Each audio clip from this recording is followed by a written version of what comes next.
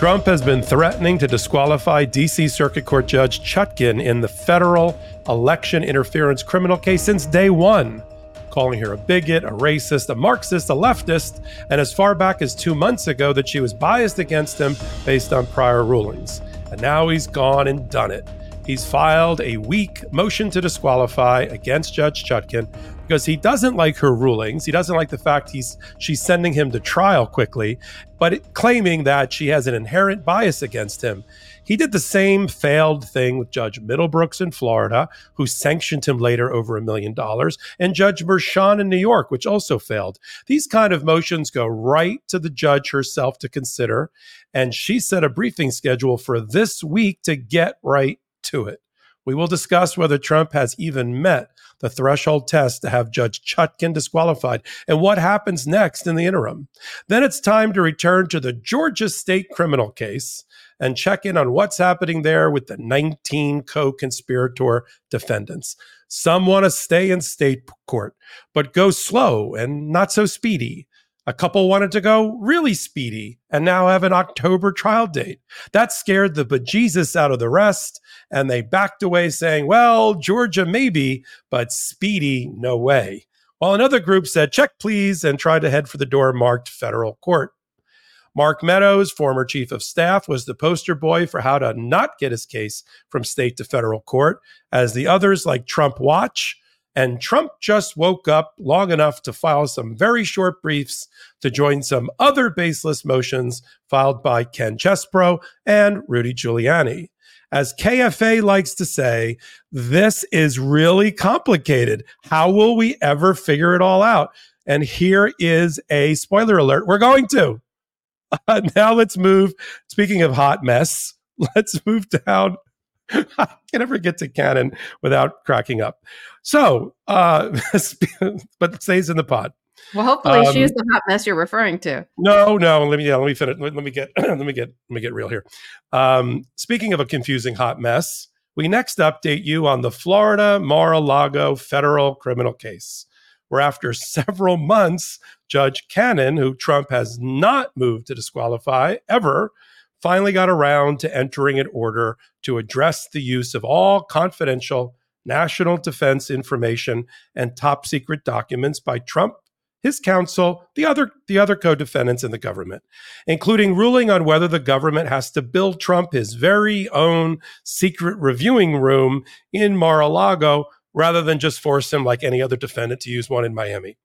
This is Legal AF with your midweek co-anchors, Michael Popak and Karen Friedman-Agnifilo. I'm in New York, Karen's in New York, and our audience is in all 50 states and 138 countries around the globe. We are Legal AF, and you are passionate Midas Mighty and Legal AFers. Karen, we could make an entire show out of the stories we're not covering on today's show and that we curated out. But I mean, we could do like an after show, or we could do a KFA dark KFA show. But we got the show in front of us to do, and we got our hands full. How are you doing? I'm good. You're kind of giddy today, Popak. You're like... it's a giddy Popak. It's a giddy Popak. I'm good. I'm hoping to get through this episode without any barking dogs. So we'll see if that can happen. It's all right. I didn't get through it without doubling over in laughter. So we're starting off well. Let's get to some serious matters. I mean, and that word serious is doing a heavy lift in that sentence. Donald Trump's motion to disqualify Judge Chutkan, surprise, he finally brought it after watching her set a trial for May, telling him that she's not going to treat him like different than any other defendant that's before her, doesn't care what his day job is, doesn't care that politics are involved with what he's running for office, and none of that is going to fly in her courtroom. And so Donald Trump's had enough, and he thinks he's got an ability on a standard that requires that a reasonable person conclude that the judge is so biased and so prejudiced against Donald Trump that he can't get a fair trial and that she can't be impartial. And the judge that decides that issue is the judge that you're moving to disqualify, which is Judge Chutkan, before it goes off to the appellate courts, or not. We'll talk about that as well. First, Karen, why don't you go over, we've given the background. He only moves to disqualify judges that he doesn't like and that are, appointed by Democrats or ran on Democratic platforms, not because they've done anything wrong, not because they're biased, not because they should recuse themselves, but just because he wants to attempt to delay, and then he used it as a fundraising grift. As we know, he's lost every time. He tried Middlebrooks down in Florida because he was appointed by Clinton, and he had a case against Hillary Clinton. He tried Mershon because Mershon had an adult daughter that worked in Democratic lobbying or marketing, and he donated $50 or whatever it was to Joe Biden. That failed, and now, of course, we knew he was going to get around to Judge Chutkan.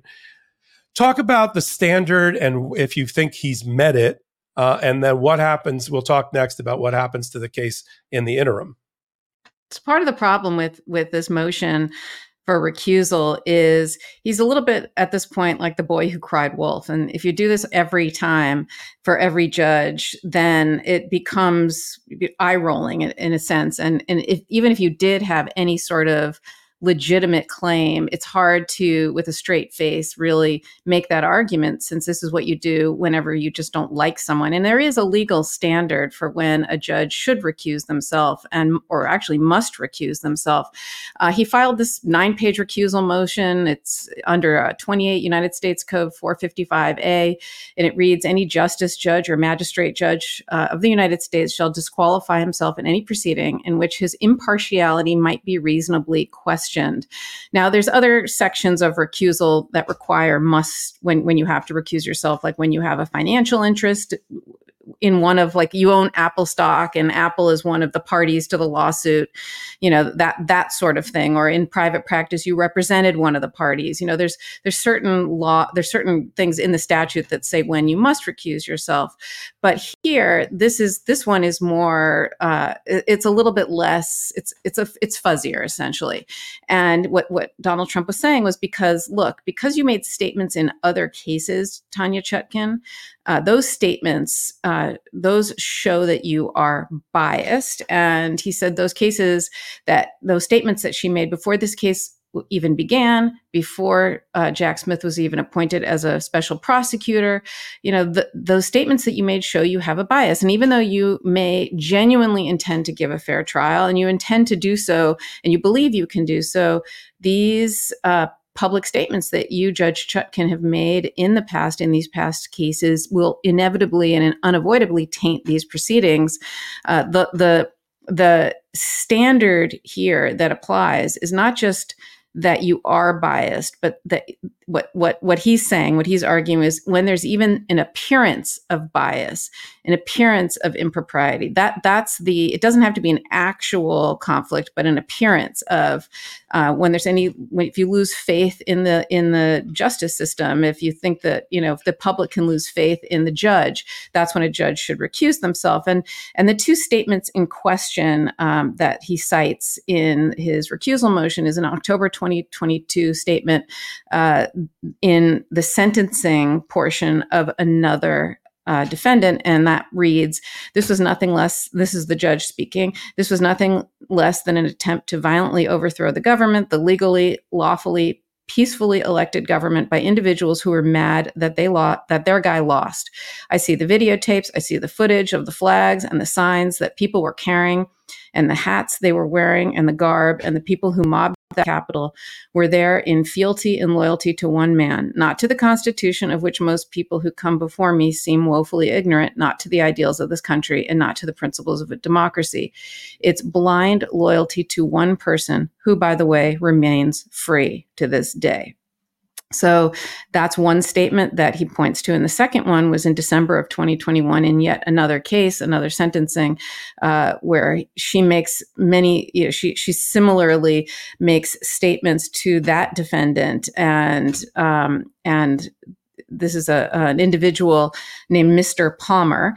And she says, and in their motions, in their sentencing motions and plea for leniency, they say things. This was a response to what they said, and she says, "Mr. Palmer, you've made a very good point, one that's been made before, that the people who exhorted you and encouraged you and rallied you to go take action and fight have not been charged. That's not this court's position. I don't care. I don't charge anybody. I don't negotiate plea offers. I don't make charging decisions. I sentence people who've pleaded guilty or have been convicted. The issue of who has or has not been charged is not before me. I don't have any influence on that. I have my opinions, but they are not relevant." And so from the defendant's point of view, he says, look, it doesn't matter whether she's actually biased or prejudiced, but it is this appearance. Actual bias doesn't matter. It's all about public confidence. And he's asking that she recuse herself when her impartiality might reasonably be questioned. Might's not a high standard. And, but look, what a couple of things that I took from this was, number one, she never mentions Trump in any of these. So it's sort of strange. In some ways, they're conceding that it's him, right? That they're conceding that it's him in those motions, that he's the guy who told them to do all of this. But look, it's the law leaves it up to the judge to decide, after hearing from both sides, whether or not she should recuse herself. And, case law is basically such, there was a 1994 Supreme Court ruling that said only in the rarest of circumstances should a judge recuse themselves based on opinions formed, on the basis of facts introduced or events occurring in court. The question isn't whether what the judge said on the record in other court proceedings, but the fairness in this particular case. So I don't think that, that this is going to be an ultimate issue here, because she hasn't said anything in this case. She hasn't ruled in any way in this case that's biased. She never mentioned him by name. These are other cases and sentencings, and she was responding to things that the other defendants said. And, also there was another Justice Scalia wrote in another decision, recusal can be required if a judge displays a deep-seated favoritism or antagonism that would make fair judgment impossible. Look, there's nothing about her statements or anything about her that would show she has deep-seated favoritism or antagonism, in my opinion. She has, like anybody else, all judges have opinions, all judges have feelings and thoughts and whatever, but they're judges. They can put those aside and be fair and impartial. That's what it means to be a judge. They're not robots. They're not computers, right? They're human beings that have, their own life experiences, but, we trust that they can put those aside and call balls and strikes, right? So, judges are expected to form their views after hearing all the evidence, and there's no reason Judge Chutkan can't do that. The other thing, too, is, look, more than 1,100 defendants have been prosecuted for the Jan 6 insurrection in Washington, D.C., and by every judge in Washington has had these cases. And if you look at the sentencing minutes of many of these defendants, you'll have many judges on both sides, appointed by Democrats, appointed by Republicans, who've all said similar things. So I don't see this even coming close to rising to the level of requiring recusal, or that she would recuse herself. But, like I said, he's the boy who cried wolf. And so I don't even think it's an issue. Yeah, I don't think he wins this. I think it'll fall on no reasonable person would believe that the statements that she made in sentencing, in responding to the defenses raised by two of those unique Jan 6 defendants, that Donald Trump made me do it. I was following Donald Trump. Don't, show leniency in sentencing, Your Honor, because we were just following the orders of the commander in coup, the coup in chief, Donald Trump, and her making a comment like any other human being would make, which she reserved to herself. She said, I have my own opinions about this, but I hear you. I hear the fact that, others may end up before courts, but haven't as of yet. But I got to sentence the person in front of me, not the other people under a theory of whataboutism. And so her responding to that does not, in my view, nor do I think it'll be at the Court of Appeals or the DC Circuit Court of Appeals level, to be a requirement that she disqualify herself. She's certainly not going to, on the motion filed, recuse, meaning step aside and say, you got me, you're right, totally biased against you. What was I thinking? She is going to write after she sees the briefing. She's asked for very fast briefing on this issue this week by the parties, including something later today. At Showtime, if we get it while we're on, we'll mention it. But he's going to lose that, just like he lost Middlebrooks, and just like he lost Mershon. He'll try to take an appeal. It's a mixed bag in the D.C. Circuit whether a non-final order, which this is automatically appealable. It's not. It's called an interlocutory appeal, and it's up to the court. Some courts find that an appeal of a disqualification motion is important. It should be resolved early in a case and not later. Others are like, that's not a final judgment. We're not here for that. Sorry. So we'll have to see. He'll lose. My prediction. I don't think you'll disagree with that. If you do, raise your hand. Let me know you disagree. And then he'll file some sort of appeal. In the meantime, nothing. Case continues. It doesn't divest her of a jurisdiction over the case. She can make rulings. I mean, there's some case law that says, maybe you shouldn't make some substantive rulings in the meantime while there's a motion to disqualify pending, but she can. There's nothing right now sitting in front of her. There isn't a motion to dismiss the indictment filed by Donald Trump. She's set the trial date. There's discovery that's going on with exchange of documents or documents provided by the government. And that's where it is. So got big headlines, kind of interesting, gave us a teachable moment here on Legal AF to talk about motions to disqualify. But I think like all the other motions he's filed, it will fail. You want to move on, Karen, to get us down to Georgia? Time to go to Georgia. So Georgia's interesting because there's a lot going on both federally and civilly. At the end of the day, Judge McAfee, who's like the antithesis of Judge Cannon, although he's got similar credentials, new to the bench, in his 30s, never was a judge before, Federalist Society, but he is running a tight ship here under, you'll comment on it, I guess, in comparison to New York, but, state court Georgia is no joke. The procedural rules, the timelines, the speedy trial requirements. This thing is moving at a very rapid velocity. And that's scaring the crap out of a lot of the defendants who are like, maybe they thought about speedy trial, but not that fast. We don't go to trial in 6 weeks, which is what Ken Chesbro and Sidney Powell, because they stepped forward and said, speedy trial. And the judge said, sure, fine, October 23rd. And then everybody sort of had to recalibrate around that. You've got a group, for instance, that are, just to kind of give the scorecard, then I'll turn it over to you. Powell and Chesbro, the two former attorneys, are going to trial on the 23rd of October in state court before Judge McAfee and a jury. Trump, Eastman, Still, David Schaefer, Clark, and Chile, as long as they remain in federal court, state court, subject to whatever happens in federal court on some of their efforts, they don't want a speedy trial. They want to slow this down and have a whole nother hearing about when to set a trial. Giuliani is staying apparently in state court, but he wants to sever his from Powell and Chesbro because even though he's co-captain of Team Crazy, he doesn't want to be tried with Team Crazy. And that's not how severing works. You don't get to pick your defendants. That's not the basis for a motion to sever, but never stop Rudy Giuliani for acting outrageous in a courtroom. Hall, another one of the co-conspirators, doesn't want any speedy trial, and everything in the indictment related to things outside of Georgia, he would like to not have in his case, even though that's not how a racketeering conspiracy works.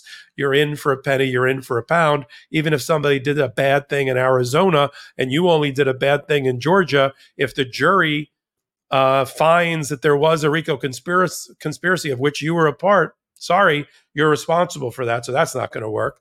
Trevian Kuti, she wants no speedy trial. Okay. Ray Smith wants to, he's helpful. He just wants to split the group up into manageable subgroups for trial. Okay. That's probably the most reasonable thing I've heard so far. Mr. Floyd, who was the last one to get out of jail because he didn't have a lawyer and couldn't get his bond conditions set. He wants to pick who his defendants are going to be. That's not happening. And then there's that little subgroup like Mark Meadows leading the way that wants to say, check, please, I'd like to go to federal court because I'm a federal officer, or I took instruction from a federal officer.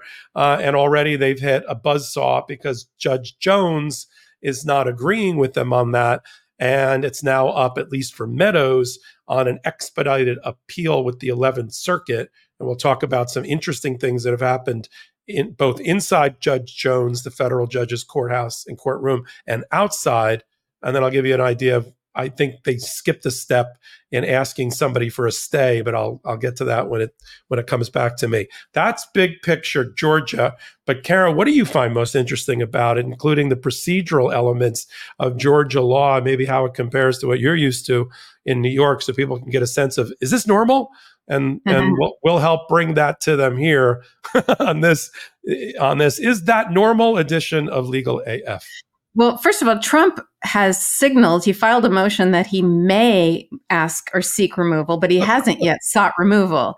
Yeah. So that's weird. That's sort of weird. I may run for president of the United States one day. Okay. I'll file a motion to that, but I don't think that's happening either. He's waiting to see what Meadows is going to do and what happens with Meadows, don't you think? Yeah, completely. Wait, but did Giuliani ask for a speedy trial?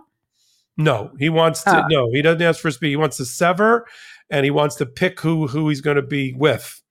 So he strange.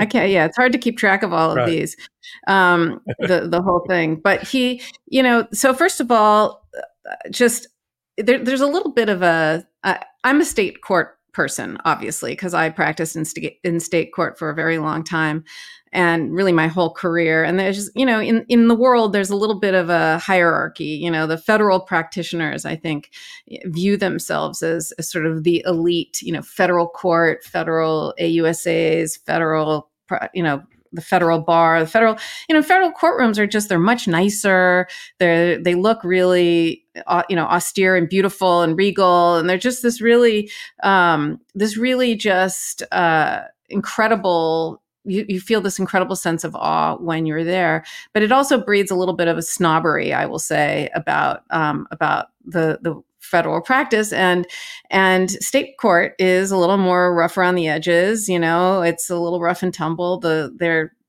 You're kind of a scrappy street fighter, but I love state court. I'd much rather be in state court than federal court. And I guess that's just more my personality. And Judge McAfee, I think, is showing that he came up in state court, and because state court judges, state court prosecutors, they're no joke.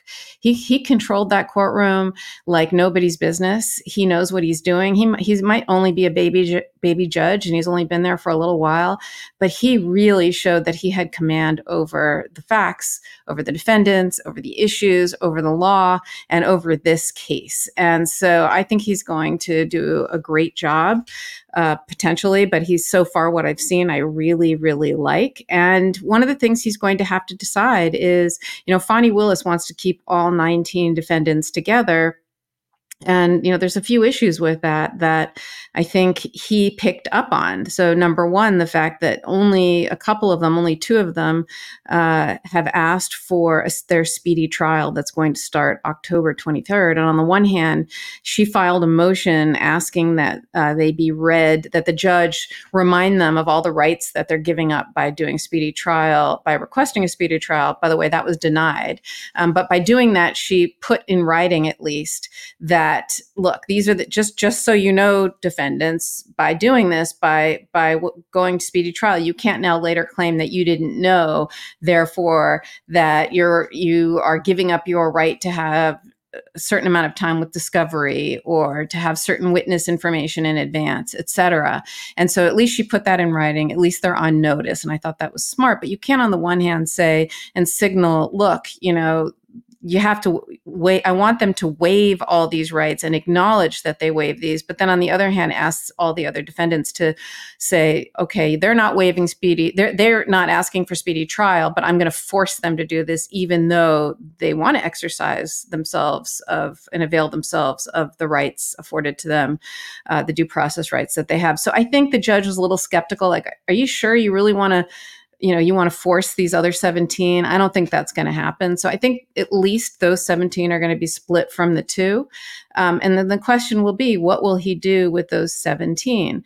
Will he try them all together? Will he wait and see what happens in federal court? And it's very interesting because the 5 or so that have sought removal to federal court have a right to appeal to the appellate courts, which is the 11th Circuit here and the Supreme Court. Both sides have a right to appeal. And so he's going to be hard pressed to proceed on those cases in the middle of this appellate process, because he even acknowledged you can't really enter a judgment of conviction. He says, what's going to happen? You're going to go to trial, have the jury present all your evidence, have the jury deliberate, but I can't enter a judgment of conviction until all this happens. If they're convicted, until their appellate remedies have all been exhausted. And what if it turns out that it gets pulled up to federal court? Then what? Then what happens to the state court case that we had, that trial? So I think and P.S. there's one other question is, will double jeopardy attach, right? Let's say he goes all the way through to verdict, but he doesn't enter the conviction, and then all of a sudden it gets removed, and they say, will jeopardy attach that you can't, so much so that you can't retry that case in federal court, right? That's another question, an open question that I think is. Can I ask you a question about double jeopardy and its application there? Do you think double jeopardy applies when it's not you're not being prosecuted under federal claims similar to state claims, but you're just changing courthouses? Do you think yes. You think it still does? Yes, absolutely. Okay. Because you can't be prosecuted twice. A state court prosecutor can't prosecute you twice. Twice for the same. If it turns out that it was jurisdictionally defective in state court and they have to move to federal court, I think it could attach. But I don't. That's. But I think it's an open question. I don't think it's a no-brainer that it won't. I don't think it's. I think it's a risk. In other words, and so I think that he will either delay. Oh, so then one other issue, by the way, is 17 defendants can be unruly. Even though there have been some big trials out there, I think there can be an argument that violates due process if you have such giant cases, because juries can get confused. Juries have to evaluate the evidence against each defendant individually. Can't sweep them up into, well, everybody's charged with RICO, so then therefore I'm going to just, I found that, RICO applies, I like it, so I'm going to convict. No, they have to analyze the facts and the law as to each and every defendant, and it can get very confusing. And that there are some due process issues that have been acknowledged by courts that have said, if a case is too big or too complicated with too many defendants, that, be careful and you can't get too big. So I think he's going to break this up. I think it's going to probably be 3 trials.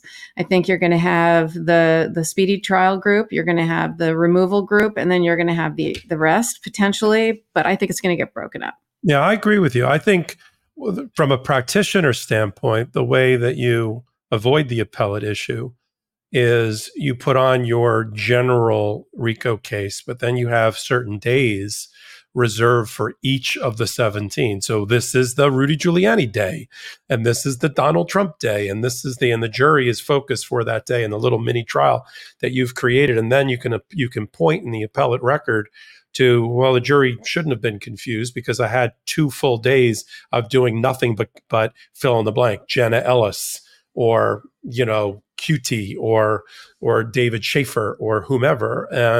But I agree with you. I think the one defendant who was like, just split it up properly, actually intentionally or accidentally hit on the right approach here. It's the same thing that happened when the group of co-defendants, co-conspirators was a little bit too unruly, no pun intended, in the Proud Boys and the Oath Keepers, and the judges there split it up. Judge Mehta said, my courtroom's not big enough for this, so I'm going to split this up in 9 and 8 and 7 and 6 and different combinations to accommodate it. And they were like 2 months apart, and the government went to trial on both those cases. I think you're going to see a similar thing here, and that's okay too, as long as Donald Trump's in the first or the second group, so that there's a shot at this going before the November election, I think will be, when the others go, frankly, is less of a concern to me. The only person that's really keeping people up at night and they want to see tried before November, whether by Jack Smith or Fani Willis, is Trump. So let's get Trump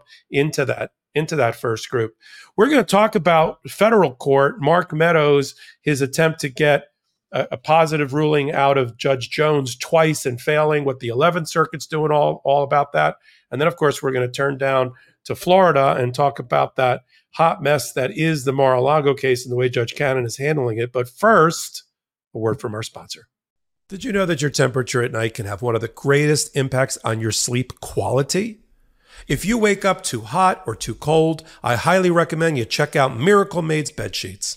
Inspired by NASA, Miracle Made uses silver-infused fabrics and makes temperature-regulating bedding so you can sleep at the perfect temperature all night long. Using silver-infused fabrics originally inspired by NASA, Miracle Made sheets are thermoregulating and designed to keep you at the perfect temperature all night long, so you get better sleep every night. These sheets are infused with silver that prevent up to 99.7% of bacterial growth, leaving them to stay cleaner and fresher 3 times longer than other sheets. No more gross odors. Miracle sheets are luxuriously comfortable without the high price tag of other luxury brands and feel as nice, if not nicer, than bed sheets used by some 5-star hotels. Stop sleeping on bacteria. Bacteria can clog your pores, causing breakouts and acne. Sleep clean with Miracle. Go to trymiracle.com/legalaf to try Miracle Made sheets today. And whether you're buying them for yourself or as a gift for a loved one, if you order today, you can save over 40%. And if you use our promo LegalAF at checkout, you'll get 3 free towels and save an extra 20%. Miracle is so confident in their product, it's backed with a 30-day money-back guarantee. And if you're not 100% satisfied, you'll get a full refund. Upgrade your sleep with Miracle Made. Go to trymiracle.com/legalAF and use the code LegalAF to claim your free 3-piece towel set and save over 40%. Again, that's trymiracle.com/legalAF to treat yourself. Thank you, Miracle Made, for sponsoring this episode. Have you heard of senescent cells, also known as zombie cells? These old, worn-out cells no longer serve a useful function for our health, wasting our energy and nutritional resources. These zombie cells tend to accumulate in our bodies as we age, leading to the aches, slow workout recoveries, and sluggish mental and physical energy associated with that middle-age feeling. Our sponsor, Neurohacker, packs 7 of the most science-backed senolytic ingredients into one formula called Qualia Senolytic. And you can take it just 2 days a month for fast, noticeable benefits and a much better aging process. Senolytic ingredients are science-backed to support our body's natural elimination of zombie cells. My body and energy levels feel about 15 years younger after just a couple of months of adding Qualia Senolytic to my diet. I love how easy it is to take. Having more physical and mental energy for my family and friends is such a win in how I show up for those I love. My productivity has doubled. I feel invigorated and enthusiastic again, with the daily drive and enthusiasm to get things done. The formula is non-GMO, vegan, gluten-free, and the ingredients are meant to complement one another, factoring in the combined effect of all ingredients together. It's also backed by a 100-day money-back guarantee, so you have almost 3 months to try Qualia at no financial risk and decide for yourself. If you're in your late 20s or older, adding Qualia Senolytic to your diet can play a crucial role in combating negative aging symptoms. Go to neurohacker.com/legal for up to 50% off Qualia Senolytic. And as a listener of Legal AF, use code LEGAL at checkout for an extra 15% off your first purchase. That's neurohacker.com/legal to try Qualia Senolytic with code LEGAL and start aging on your terms. See, now if we led with the Neurohacker and then the Miracle Made, it would have explained how enthusiastic I was and energetic in the Miracle Made ad because I had used Neurohacker. But returning to our substance of our podcast, including our indefatigable producer, Salty, who found for us, as we were recording, a new decision that just popped out, or a new filing by Fani Willis, I should say, about the very thing we're about to talk about, which is whether Mark Meadows is going to be able to get his removal to take his case, his state prosecution from state over to federal court as a federal officer. Now, let me tease it. Then if Karen, you had time to read during my ad reads, good. I did too. Read it. I'm glad we don't have to do the ad reads live. We had the commercials. And frankly, I'll tease that. It's about what you and I and Ben and I had said she was going to do. You were a little worried that we did a hot take on this, that Fauny was going to be like, well, I already admitted he was a federal officer. That may be, but the question that the 11th Circuit posed in their through their clerk, because we don't really know who the panel is that's taking up the appeal by Mark Meadows. It's like, hey, we're gonna have an expedited hearing about whether this removal should have happened or whether Judge Jones was right or not. But there's something that's bothering us about the removal statute and its application in this case. And everybody leaned forward and said, what is it? And the clerk said, this is the issue we want briefed in advance of this anonymous panel that will not be anonymous as soon as we get the briefing schedule out and hear oral argument. If there is oral argument, because they've suggested that perhaps they're not even going to do oral argument on it. They'll do it on the papers. The question they had is, hey, when you read the removal statute, it says a federal officer has the right to do it. That implies present tense. Mark Meadows is not a present tense federal officer. He's a former federal officer, having been the chief of staff for Donald Trump back in the day. Does he get a removal right as a former federal officer? And we said on our hot take that although you were slightly concerned about Fauny Willis having conceded that he was a federal officer, we said, well, look, if you look at the text of the two provisions that the 11th Circuit seemed to be concerned about, there's a good argument that it means present tense, not past tense, when you compare and contrast the two provisions that the panel asked us to compare and contrast. And that's exactly that textual analysis is exactly where Fauny Willis, she's no dummy. She's the opposite. She's really, really smart. And she said, okay, I got a way to frame this for whatever panel I'm going to get on the 11th Circuit, because you're right. If you look at all the cases, and it's that one thing that you and I talked about on our hot take just recently, which is what is the federal purpose behind the removal?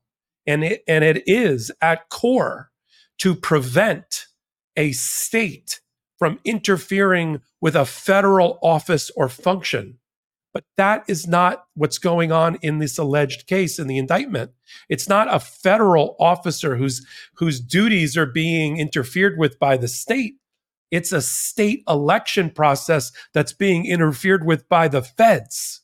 And so the public policy or federal preemption or federal policy that's embedded within the statute isn't present with, especially in the form of a former officer who's claiming that something he did in the past is somehow now being criminalized. That's where she went in her briefing.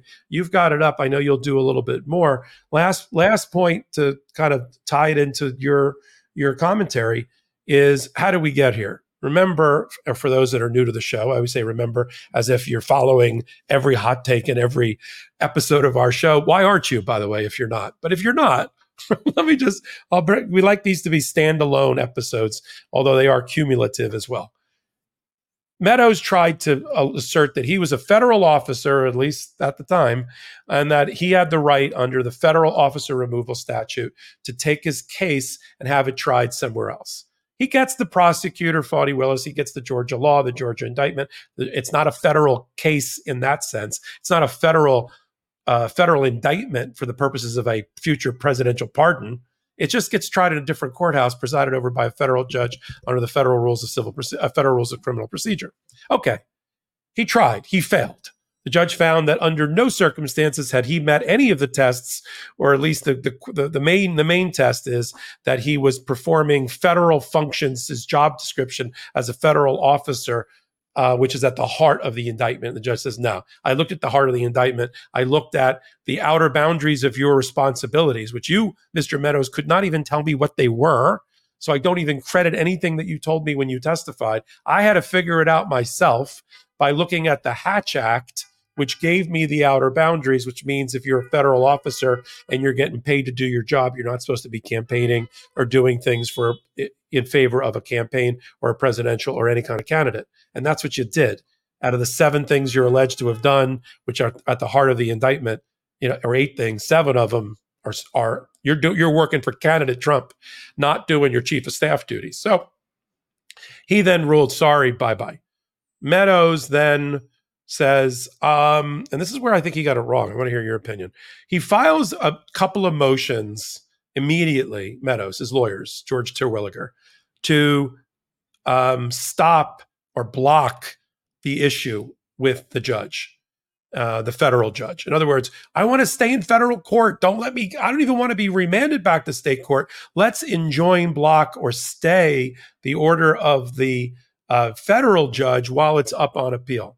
So he asked the 11th Circuit, while they're looking at the substance of his brief, the substance of his appeal, the merits of his appeal, he wanted a stay, like an emergency stay, which the 11th Circuit, as of right now, is not granted. He asked the federal judge to do the same thing. Don't send me back to state court. Bad things could happen. A trial could happen in October with me. I don't want that to happen. And the judge evaluated that and reached a conclusion, Karen, that you can talk about. The weird thing is where he didn't file a motion for stay. If I had an issue with federal court and I'm trying to get there, and I'm trying to get the appellate version of federal court to rule in my favor, but I'm sitting in state court, I would also file a motion with Judge McAfee and say to Judge McAfee, hey, Judge McAfee, I'm Mark Meadows. I'm next door across the street in the Northern District of Georgia federal court, and I'd like to stay there. I've got an appeal you might have heard about. In the meantime, you're making all sorts of decisions down here. Can you just stay the case against me while I litigate and do my appellate process over there? And he didn't do that. And so things are just moving along in the meat grinder that is Georgia and Judge McAfee while the federal court does its thing. I don't think the 11th Circuit is going to issue a stay because they're doing an expedited fast briefing schedule on the merits of the appeal instead. Where do you think we are with all this? And what do you think it means also for the other 3 or 4 people, including Donald Trump, who are thinking, maybe I'll try the federal removal 2-step and see if that works? I don't love that Fani Willis just said that this removal doesn't apply to former federal officers for a couple of reasons. Prosecutors don't get to make mistakes. You don't get to, on the one hand, say in her filing to Judge Jones, with the 3 elements for removal, you have to be a federal officer, you have to have been performing within the scope of your job, and you have to have a federal defense. Judge Jones says, look, the state concedes, number 1, that the federal officer applies to you. And then to turn around now and say, oops, I didn't mean it. It actually doesn't apply to former agent, federal employees, because you're former, you're not current.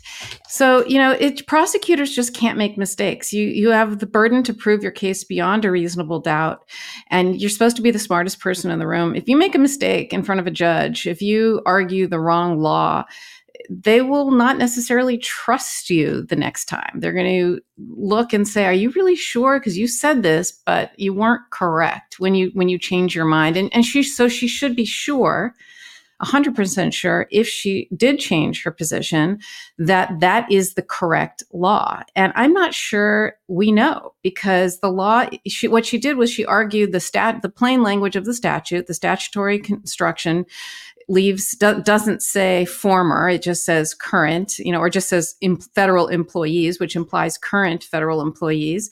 And that in other areas of that same statute, it talks about when the Congress intended to cover former federal employees, that they know how to say that. And since they didn't say it here, therefore it must not apply. And so I think that I don't really understand why the 11th Circuit asked for briefing on this issue. Perhaps there's another case that they're considering where this issue came up, and so it's an issue they're already considering. Maybe it's something they thought of on their own. Whatever it is, to take that position, I would think that she would want to be sure. But in any event, look, I think there are cases of former law enforcement, federal law enforcement, who they might be able to point to that it counts for. But let's see what they rule. And hopefully she is right. And hopefully she is 100% sure. And that's why she changed. But I just don't like when a prosecutor makes a mistake.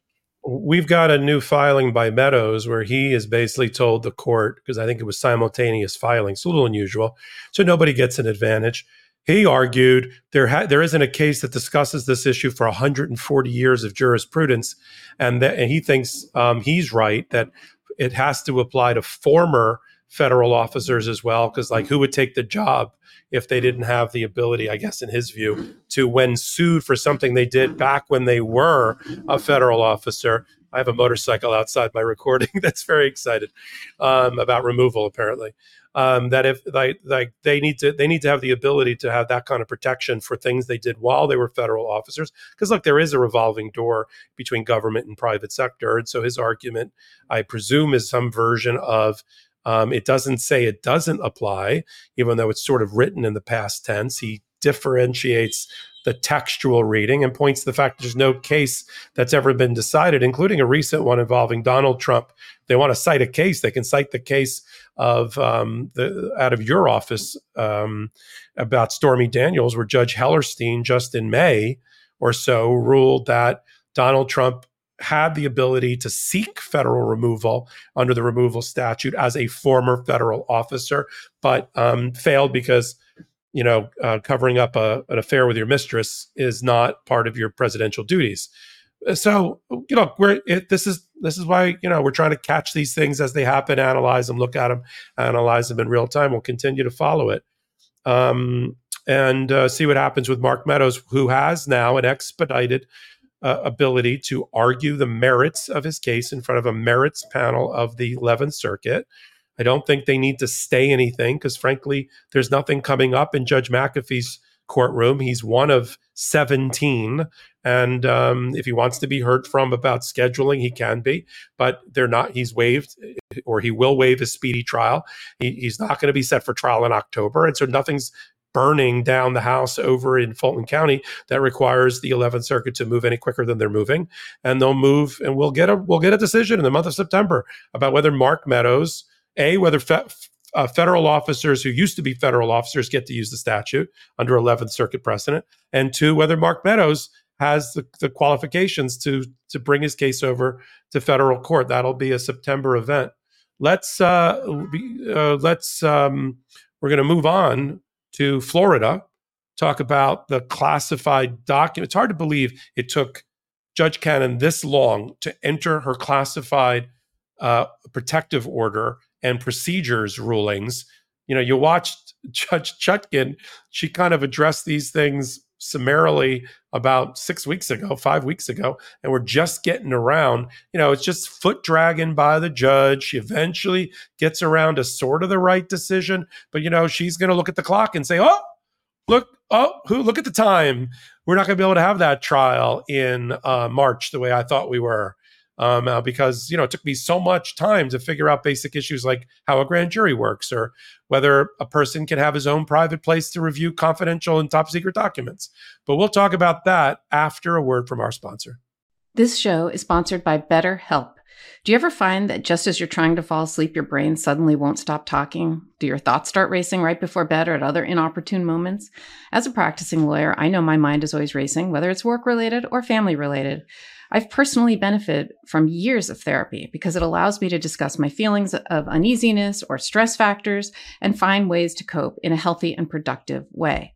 It's helpful for learning positive coping skills, how to set boundaries. It empowers you to be the best version of yourself. And it just isn't for those who have experienced major trauma. It's literally for everyone. Whether you're dealing with decisions around career, relationships, or anything else, therapy can help you stay connected to what you really want and really help you while you navigate life so you can move forward with confidence, excitement, and just feeling good. If you're thinking of starting therapy, give BetterHelp a try. It's entirely online, so you can do it from anywhere at a time that's convenient for you. It's designed to be convenient, flexible, and suited to your individual schedule. Just fill out a brief questionnaire and get matched with a licensed therapist. You can switch therapists at any time for no additional charge. Get a break from your thoughts with BetterHelp. Visit BetterHelp.com/legalAF today to get 10% off your first month.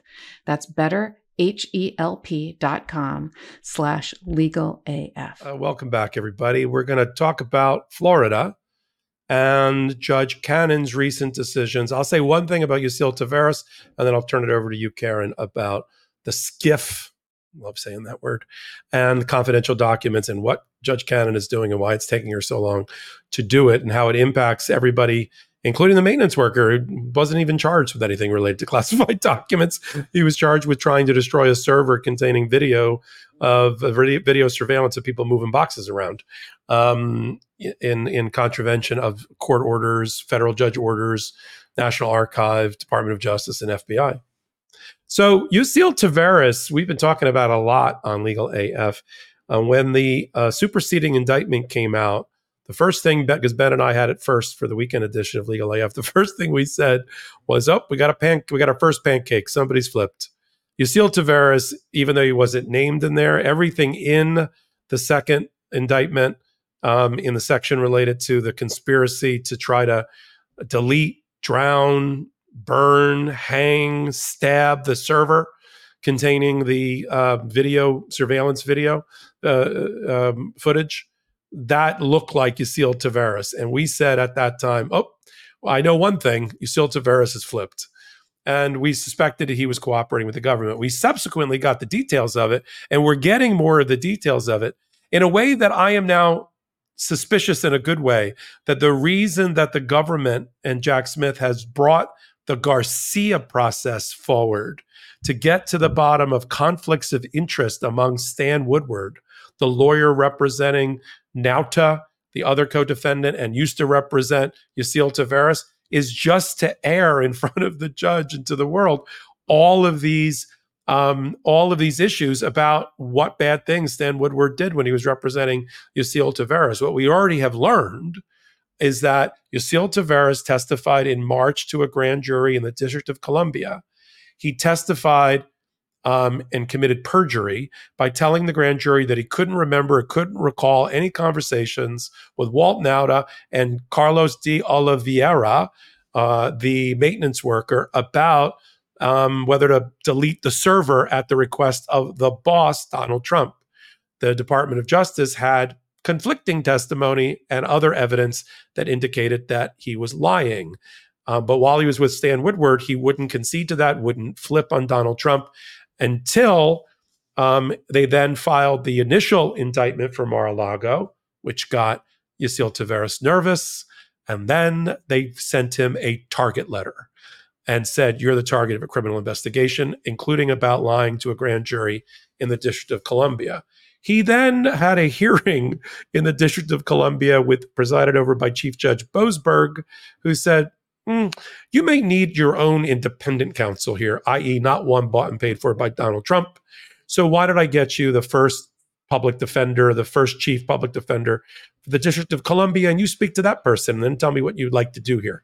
And he came back and said, I'd like to do two things. I'd like to fire my lawyer, Stan Woodward, and I'd like to recant my testimony before the grand jury. So we knew that he was cooperating. But Stan Woodward, in a recent filing as part of this Garcia process, named after a case down in the 11th Circuit, said that Yuscil Taveras is now cooperating with the government, which is just a confirmation that we've always known, which is bad news for Donald Trump, that the IT worker is cooperating with the government. Even though Walt Nauta could have had the same deal. He was represented by Stan Woodward. They met with Stan Woodward they wanted Nauta to be the first pancake, the first flipper. And he refused. He's just going to go down with this ship with Donald Trump. So they wanted either Carlos de Oliveira or Yuscil Taveras, and they got Yuscil Taveras as soon as they ripped him away from lawyers being paid for by Donald Trump. That's Yuscil Taveras. But today's rulings, after secret, confidential, sealed hearings, it's quite interesting on confidential records. What did you make of it, Karen? Yeah, Judge Cannon did what she's supposed to do, which is, set up procedures for on how to deal with classified information. And, so she, on the one hand, you want to say, oh, she's doing the right thing. She's, really not letting Donald Trump just take his documents home to Mar-a-Lago and use them wherever he wants. And, and she sets out a very detailed ruling where she puts out, that pursuant to the Classified Information Procedures Act and, various rules in order to protect national security, the government's motion is granted and the protective order is entered. And, the court finds that this case involves, classified information. And she talks about the purpose of the protective order to protect, this classified information, and tells the defendant, Trump, that he can be that if he violates this, he could be prosecuted. It applies to all the documents, anything that could be classified, whether it's a document, whether it's communications, whether it's information, a recording, metadata. It could be anything. She gives very exhaustive, detailed list of like what this considers and what this applies to, and that you can only disclose, it's like need to know if necessary in order to prepare for your defense with the defense team. And she also designated a CISO, or a CISO, stands for Classified Information Security Officer, which is going to be the person who's like the referee or the person in charge who has to designate the SCIFs, the secured I always forget what it stands for, the SCIF. But it's the secure room, essentially, that, that you can't bring electronics, in unless it's approved by the CISO, and you can't record anything. You can take notes, but you have to leave everything in there.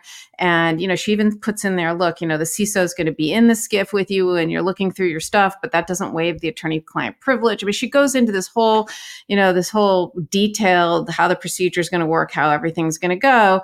And on the one hand, some people might say, oh, well, look, she's being fair. She's doing the right thing. She granted a government motion. And to me, it's a little bit of a Trojan horse is how I would call it, because she had no choice but to grant this. I mean, this is our nation's most sensitive secret information, and the Classified Information Procedures Act lays out exactly what she has to do. And so she did what the statute required her to do. And the reason I say it's a Trojan horse is, these small little rulings, these ministerial rulings, they're important, obviously, because, we don't want, Russia to get our nuclear codes. So they're important, but they're not real big wins for the prosecution, because this is something she kind of had to do. And, I just think she's giving the government the things she has to give, because she has her eye on the ultimate prize, right? She was appointed by Donald Trump, and the ultimate prize, is whether or not you win or lose this case. And so let's just, not go crazy here with okay, she ruled for the government. I'm still a little bit concerned about whether or not she is she is going to be fair and impartial. And I say that based on what she did in this case, before there was a case, when there was just an investigation, and she inserted herself into a place where the law doesn't allow her to. And, she appointed a special master, during the investigation process. And frankly, the 11th Circuit shot her down and said, you don't, basically said that was inappropriate and you can't do that. And so I still am a little bit concerned about her impartiality here. But it is what it is. And at least she's following the law the way she's supposed to here. And it doesn't look like Mar-a-Lago, like Donald Trump is going to get to use Mar-a-Lago as a SCIF unless the CISO designates it as such. Yeah. And our producer put up a little in the chat there. It's sensitive, compartmented information facility. You know what? I know this. Why can't you remember that? It's one of those, do you ever have things like that like, yes, you have a mental block, and no matter what, you can never remember? They're going to have to make a drinking game out of how many times I say civil RICO instead of criminal RICO, because I primarily practice on the civil side, and we use civil RICO which is a version of RICO in the civil courts, more than criminal. So no, I get it. I get a producer just wrote, I had to Google it. Yes, that's where we get a Because lot I of our want to, information. I want to call it a secured classified information facility. Don't you think that Yes. sounds better than sensitive compartmented information facility? And because I want to call it that, because I think that's a better name for it, I can't, in my brain, it won't register that it's really the other. The problem is not your brain and it's not registering. The problem is it's not registering with Judge Cannon's brain, which is why it's taking her months to do what should take weeks. And if you're right that there is a hidden agenda here, we're seeing it play out and how slowly she's getting to the right decision, but it's like the old Abbott and Costello routine, slowly she turned. It's like you see Chutkin's like, okay, we got a trial in May. I got work to do. What's in front of me? Bop, bop, bop. This one's like, well, this is interesting. I really haven't thought about it. Why don't we do briefing and oral argument and hearing after hearing, and then I'll get to the right decision. And even then, just to reinforce the comment I'm making here, even after she made the decision, if we go on the docket now, she wants further briefing about another issue that was already discussed in the oral hearing in front of her. So we're now moving into the world. I mean, you and I joke about that old adage, which is that perfection is the enemy of the good enough. And with this person, anything she gets a wild hair about, she sends the lawyers off to brief in front of her, and then there's always that opportunity for her to screw it up. And as Ben has said in his hot takes on the Midas Touch Network and I think on the Brothers podcast, he thinks that that Jack Smith has just got his finger just twitching over the trigger to like get to the 11th Circuit to try to get rid of her. But he's being very patient because, she eventually gets to an okay decision that he can live with.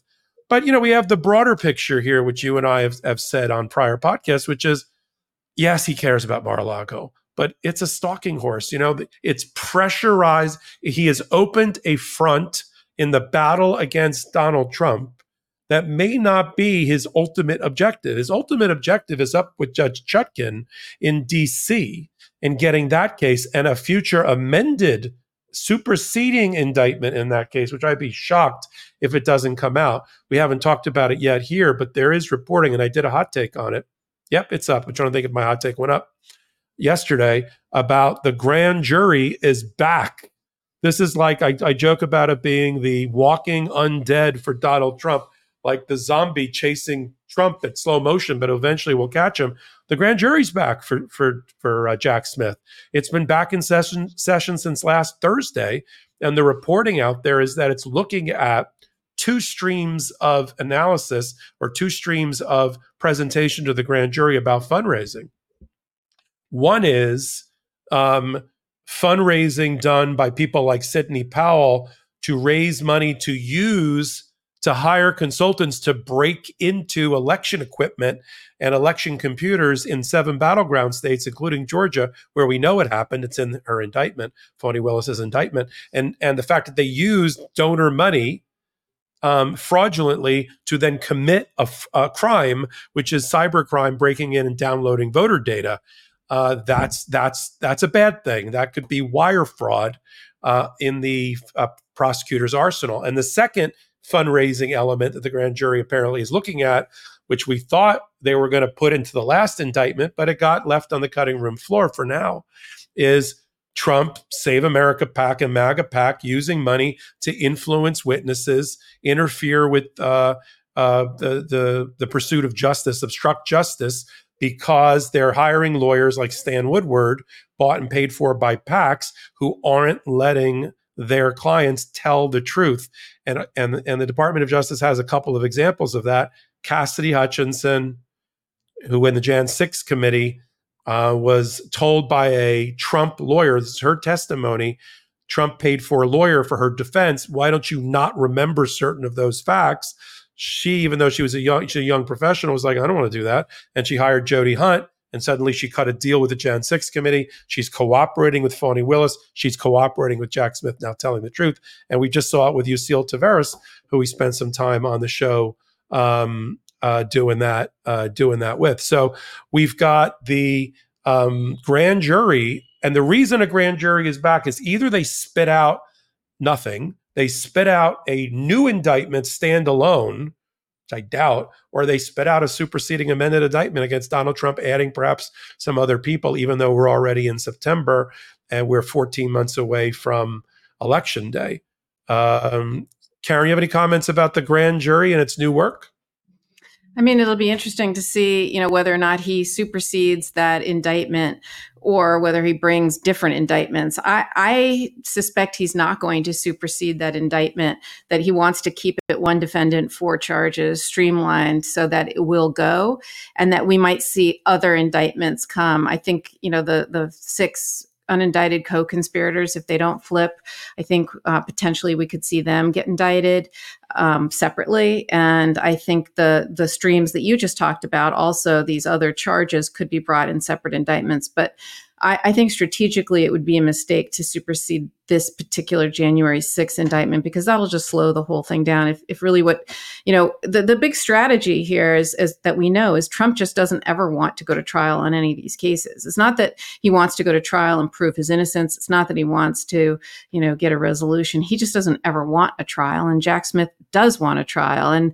And so if that's what the goal is to get a trial, I hope, I don't think strategically he'll supersede that very, as you always call it, a surgical indictment. So we'll see. I agree. I think you're right. You've always said that the better of the two indictments for the purposes of getting justice and getting a verdict before an election for people to make the decision about whether I still want to vote for the guy, even though he got convicted or not. At least you have that data point in front of you to make you. It's hard for me to believe that people would still say that, but there are people we know that would vote for Donald Trump. Even if he died, they're going to vote for Donald Trump as well. And you've always said that is the way he did it. One defendant named Donald Trump, four conspiracy counts, and everybody else. A co-conspirator unnamed as of yet is the way to go. And he can bring as many effing indictments as he wants to bring, but we'll continue to follow him in one place on Legal AF. If this is your first time watching our show on the Midas Touch YouTube channel, a couple of ways that if you like us, give us a thumbs up here, helps with the ratings, leave a comment. We'll chat back with you. And then you can help the Midas Touch Network itself by being a free subscriber. Hit the subscribe button. It helps. They're trying to get to 2 million because that will make the network even more powerful and the content even more voluminous than it already is. And you could be the 2 millionth subscriber. And Karen Freeman Agnifilo was already offering a hot take to give somebody a t-shirt that turns out to be the 2 millionth subscriber. If you come here regularly, welcome back. We're really happy. All I got is this dumb. I'm the 2 millionth subscriber, and all I got is this dumb T-shirt. Yeah, something like that. Believe me, we'll have a big celebration if that happens. If you're here on a regular basis, we appreciate you. We try to make each episode sort of standalone, so that if you're new to the show, you can get facts and information, not smoke and sunshine, from people that sort of know what they're doing in terms of analysis, and hopefully does it also in an entertaining way. And it's also cumulative. If you're here for a while, then we're on our, I don't know if you add it up, it's like 350th episode since we started Legal AF. That doesn't include hot takes. For that, you got to add another, 1,500. That's our body of work so far. And it's episodic in that this episode can stand by itself and hopefully get watched in the future. And somebody will say, hey, they were right or they were wrong. And it's also cumulative in the sense that as a serial, in that it builds on itself in concepts that we talk about here on the show. We have talked about in the past, and you'll find that you're actually, as some people have said, I feel like I'm in law school. I'm learning something. And that's one of our goals as well. If you want to help the network, help the show, one way, free subscribe. Listen to us as well. Even if you're watching us, go and you don't have to download it. Just listen, click subscribe, follow, whatever it is on audio platforms for the podcast, Google, Spotify, Apple, and the rest. We've got merchandise, and we're doing much better in selling the merchandise now that Karen Freeman Agnifilo took over. And so I think we've like I don't know what the version of 10 times. We've 10 times our sales because people like the way these t-shirts look. You can mix and match colors we have 4 different logos. It's really great. And you can go to, there they are right now. Thank you, Salty. You can go to store.MidasTouch.com. We got a new website that's for all things Midas Touch, MidasTouch.com. You can find amazing original legal writing and analysis by people like Karen Friedman Agnifilo. She's got one up right now about what she would do if she was cross-examining Donald Trump, which I found to be fascinating, as well as all of our audio and video content is there. So it's one-stop shopping on the MidasTouch.com website. And you can follow Karen Friedman Agnifilo at her social media handle. What's your handle? At KFA Legal. At KFA Legal. And I'm at MS Popak. Until the next midweek edition with Karen and me, and this Saturday's edition with Ben Meiselas and me, this is Michael Popak, Karen Friedman Agnifilo, giving you the last word. I think we got something special. Karen, what you got? You said earlier we should have a trial because people should have the information before they vote. They should know, is he convicted or not? But then there are some people who will vote for him no matter what, even if he's convicted. And one of those people is Marjorie Taylor Greene, who has said, I will vote for him no matter what. And there was a picture today that came out that I saw that just shows just how close the two of them are. You look at that and you look and see she's, it almost looks flirty to me between them. And it just goes to show how close they are, and that no matter what, that woman will vote for him. It doesn't matter what he does. It doesn't matter that he's been adjudicated a rapist. It doesn't matter that he could be convicted of these very serious crimes. She will, she and others like her will stick by him no matter what. It's like he's their Lord and Savior, Donald Trump. And it's just, I bring it up and I say it because, it's so head scratching for so many of us, that anyone could vote for him, especially given what the allegations are. But we can't ever get too comfortable or too righteous or too complacent. There are these people who treat him like he is, the second coming of God, because they will follow him no matter what. And so we have to keep doing what we're doing and getting information out there, because the stakes couldn't be higher. Shout out to the Midas Mighty and the Legal AFers. We'll see you next week on Legal AF.